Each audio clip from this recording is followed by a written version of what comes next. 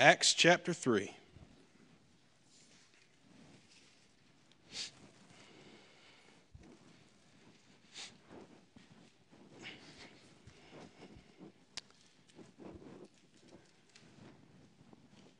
Having children having children. It's brought up to me the reality of how bad and how difficult some people have it in this life, and how blessed I am.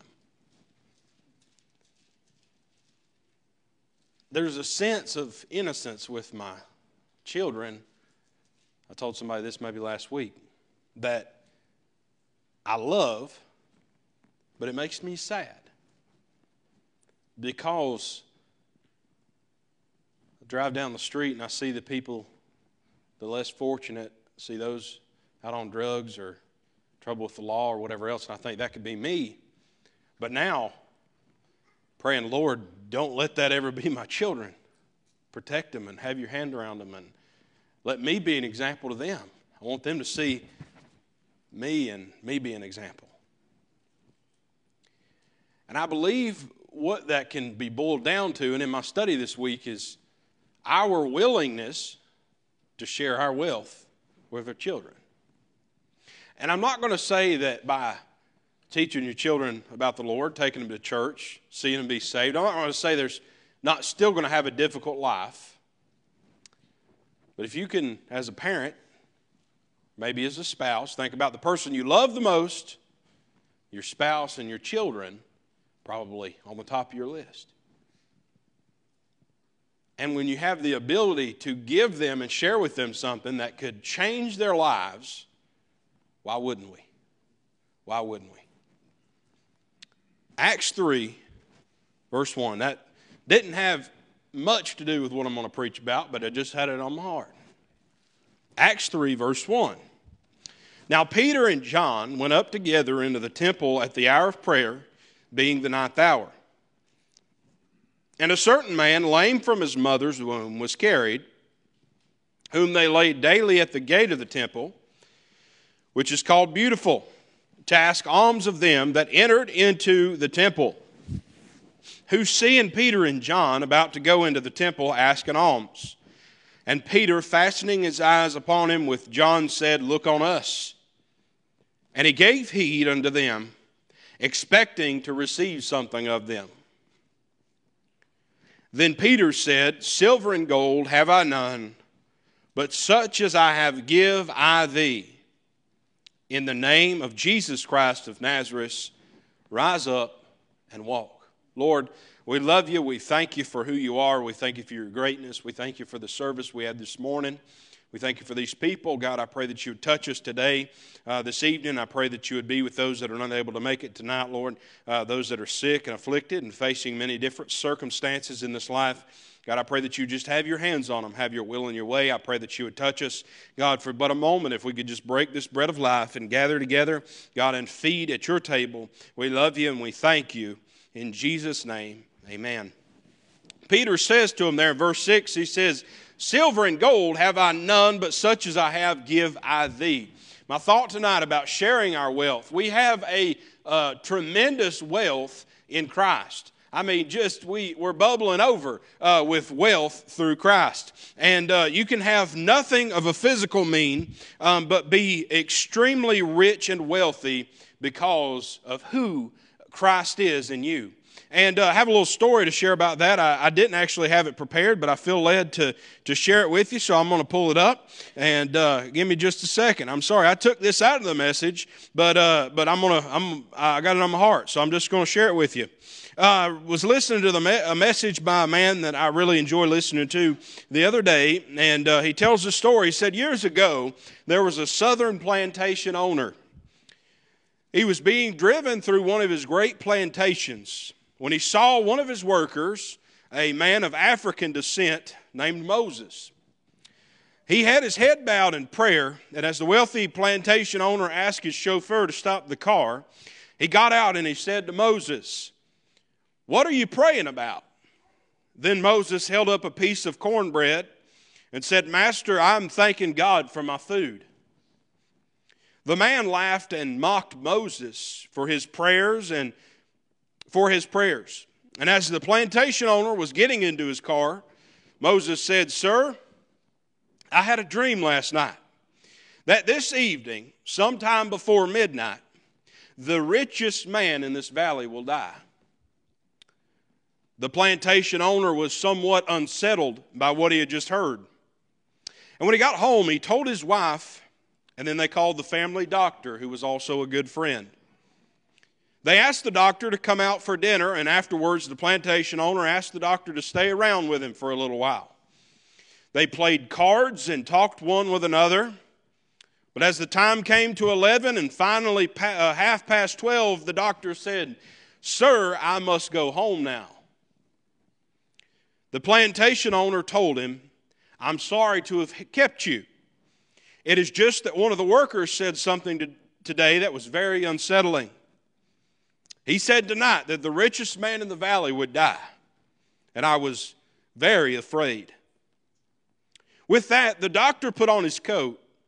The plantation owner escorted him to the door, and just as he opened the door, there was another worker on the other side of the door that was just about to knock.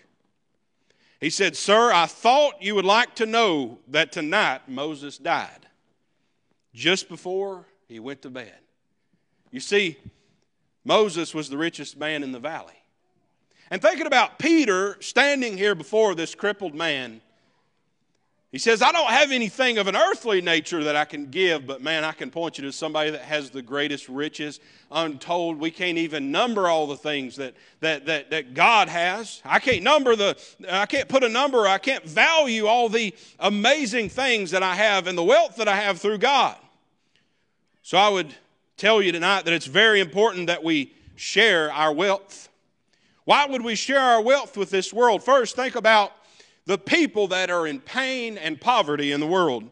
Acts 3, back to verse 1, it says, "Now Peter and John went up together into the temple at the hour of prayer, being the 9th hour." We're seeing here a transition into the New Testament church age. They're still going to the temple and praying. After they're Christians, and they're going to the Jewish temple still and praying. And we see that doesn't last very long. But they're going up to the temple to pray. And so these men, now in the Jewish society, in this time it was considered a good thing to give alms and to help the poor and to bless the poor. But you go back into ancient Jewish history, it was an abomination to be born like this man that was lame and crippled.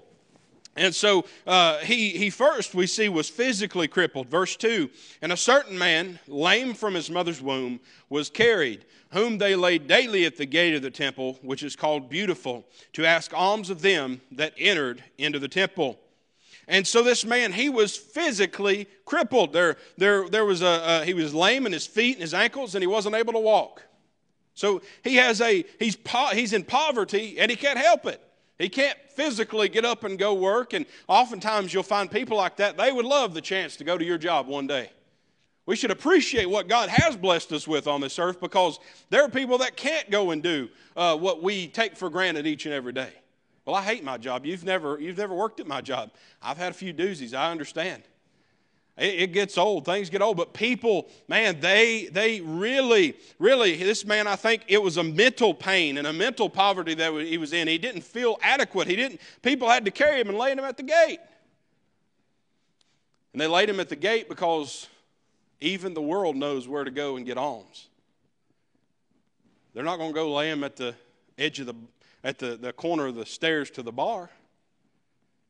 They're not going to do that because somebody's walking in those doors to spend money. They're not going to go lay him at the foot of the stairs at the local brothel. No, men are walking in there to spend their money. They're not going to put his feet at the tax collector's office. They're not going to lay him down there. Men are going in there to give their money. They don't have any left to give, but at the church house, at the temple, someone would give. He's physically crippled. He had to beg for food and beg for money to live, and he was carried there each and every day. You said he was in pain, preacher. Yes, he was in pain because I believe mentally, what a life to live. What a life to live. It's just pitiful to be laid there every day, and you watch people go in and out, and some talk to you, some won't even look at you. I'd say, especially around a church, sometimes people look away like they didn't see. You ever been around anybody from your past, and you see them, and you're like, oh, there's old so-and-so, and they're looking, they don't want to make eye contact. Seen a few old girlfriends like that. She'll be like, I'm in the car. She said she'd kill me if she ever sees me again. But all jokes aside, you ever been around that? Does that not happen at church sometimes? We see people and, I don't want to deal with it. Don't act like it don't happen at Mountain View Baptist Church. I don't want to. Hey, it's human nature. I like what Peter does. We'll read here in just a moment. But this man, he was physically crippled, and then he was strategically carried. He was strategically carried. On down in verse 3 and 4 where it says, who seeing Peter and John about to go in the temple and asked alms, and Peter, fastening his eyes upon him with John, said, look on us. They strategically carried him there because where else are you going to get help in this world? Go to the church house. And he was intently called on. Peter says to him, look on us. Verse 5, and he gave heed unto them, expecting to receive something of them. There was an intention behind being laid at the gate. He intended to receive something, but you know what this man was intending to receive? He was intending to receive alms. He was intending to receive blessings. He was intending to receive a little bit of gold. Peter says, look on us. Then down to verse 6, then Peter said, silver and gold have I none. I've already given away everything I had to the cause of Christ. And when we got anything else, we gave it back for the furtherance of the cause of Christ. So I don't have a lot to give you today, brother, but of an earthly nature, but I can promise you, such as I have give I thee.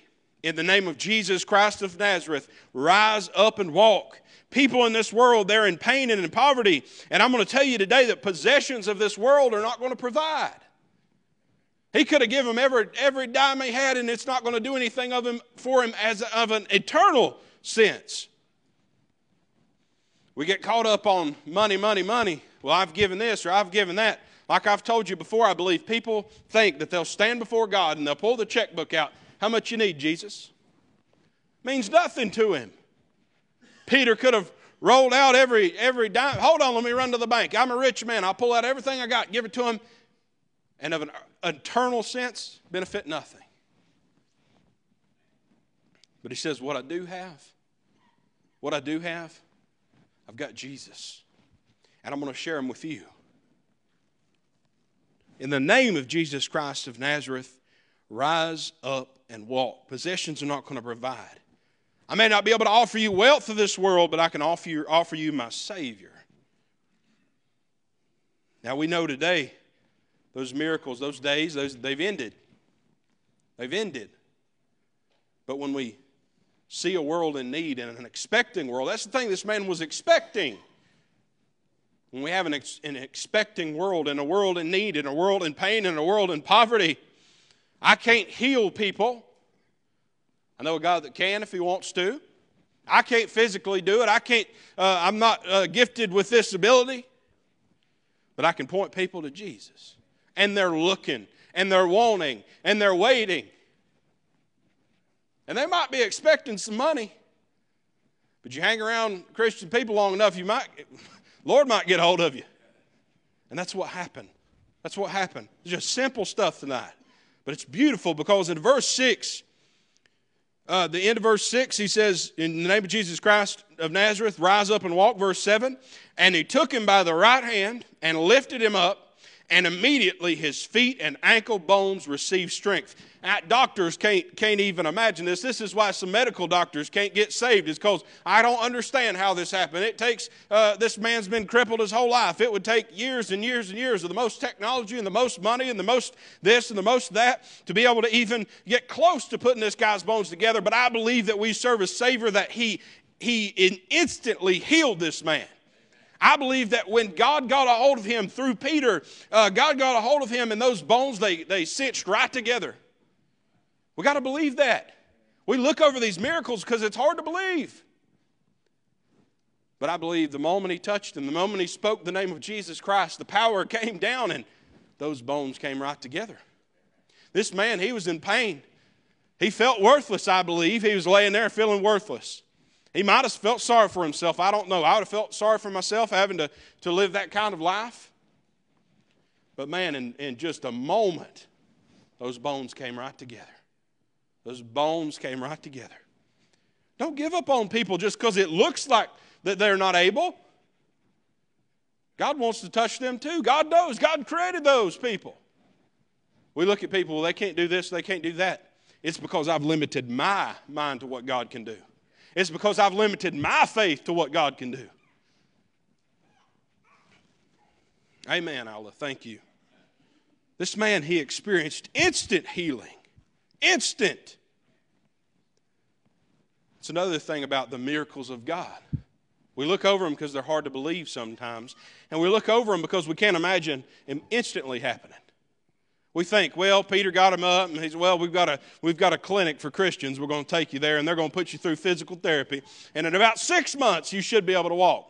The best Christian doctors, no, that's not how it works. The great physician came down, and man stands up. Never walked in his life. Instant healing. Verse 8. Man, this old boy, he didn't wait long. And it says, and he leaping up stood and walked and entered with them into the temple, walking and leaping and praising God. This man experienced instant healing, and then he experienced instant happiness. God he gives me the ability to walk. He heals these old feet that won't work. I'm going to thank God. He leaped. He jumped. I'm going to use these feet that God just gave me. And then what does it say? He went into the temple with them. Some people come to church and, I got saved, and then you never see them again for 6 months. And I realize there's life circumstances. There's some people that work and everything. I understand that. But I'm talking about people that could be in the church house, that come and get miraculously saved, and you don't see them until Christmas. What did you get? I'm telling you what, Jesus gets a hold of you. Might want to get around his people. This old man, he's like, hey, let's go. I've laid at the foot of this temple. I've heard the prayers. I've had people give me the money that walk into this church. I've heard the services. I've heard the preaching. But I can walk in there with you. I can fellowship with you. And I'm going to because I'm thankful that God instantly healed me. And, I'm going to use these feet he just gave me. We should use that. When God heals something in our life, we should use it. You think, well, what's anybody going to get from my battle with alcohol? What's anybody going to get from my battle with through my divorce? What's anybody going to get with my difficulties with my children, difficulties with my family? Use it. God reached down and he touched you and he's helped you and he's saved you out of all kinds of mess in this world. Go and tell people about it. Amen. Praise God, because it's still a miracle that he drug me out of the hole that I was in. Amen. Use it with happiness. He used it with happiness, and it was instant. He wasn't, well, I know my feet work, but I'm a little skeptical. No. God heals you like that, you're not going to be skeptical. That's like I've said, we're mountain people. We're guilty of lucky. We can't help it. We can't help it. It's just how mountain people is, and that's all right. But I grew up hearing that. Hey, you're lucky, lucky, lucky. No. You see something happen on the road, a tragic accident or something, and somebody survive. Man, I don't know what happened, but I'm lucky. No. Christian people, I'm lucky. No, it was God. It was God. You just got to realize that, hey, I know it wasn't like this miracle. It wasn't as big as that miracle in the Bible. It wasn't as big as blindness being restored. It wasn't as big as being able to walk. It wasn't as big as Jesus healing leprosy. But when he touches your life from on high, when he reaches down that hand, changes the course of your life and protects you, we ought to be thankful instantly. Instantly. Instant happiness. Verse 9, and the people saw him walking and praising God, and they knew that it was he which sat for alms at the beautiful gate of the temple, and they were filled with wonder and amazement that which had happened unto him. This man, he had instant healing and instant happiness, and he had instant holiness too. Through the work that Jesus did in his life, people saw that. The gospel of Christ spread through this man. Not because of him. They knew who he was. God could have very well allowed him to be crippled and lay there his whole life to reach one person that would see him run away that day. Isn't that amazing that God can do that? Isn't it amazing that God will do that?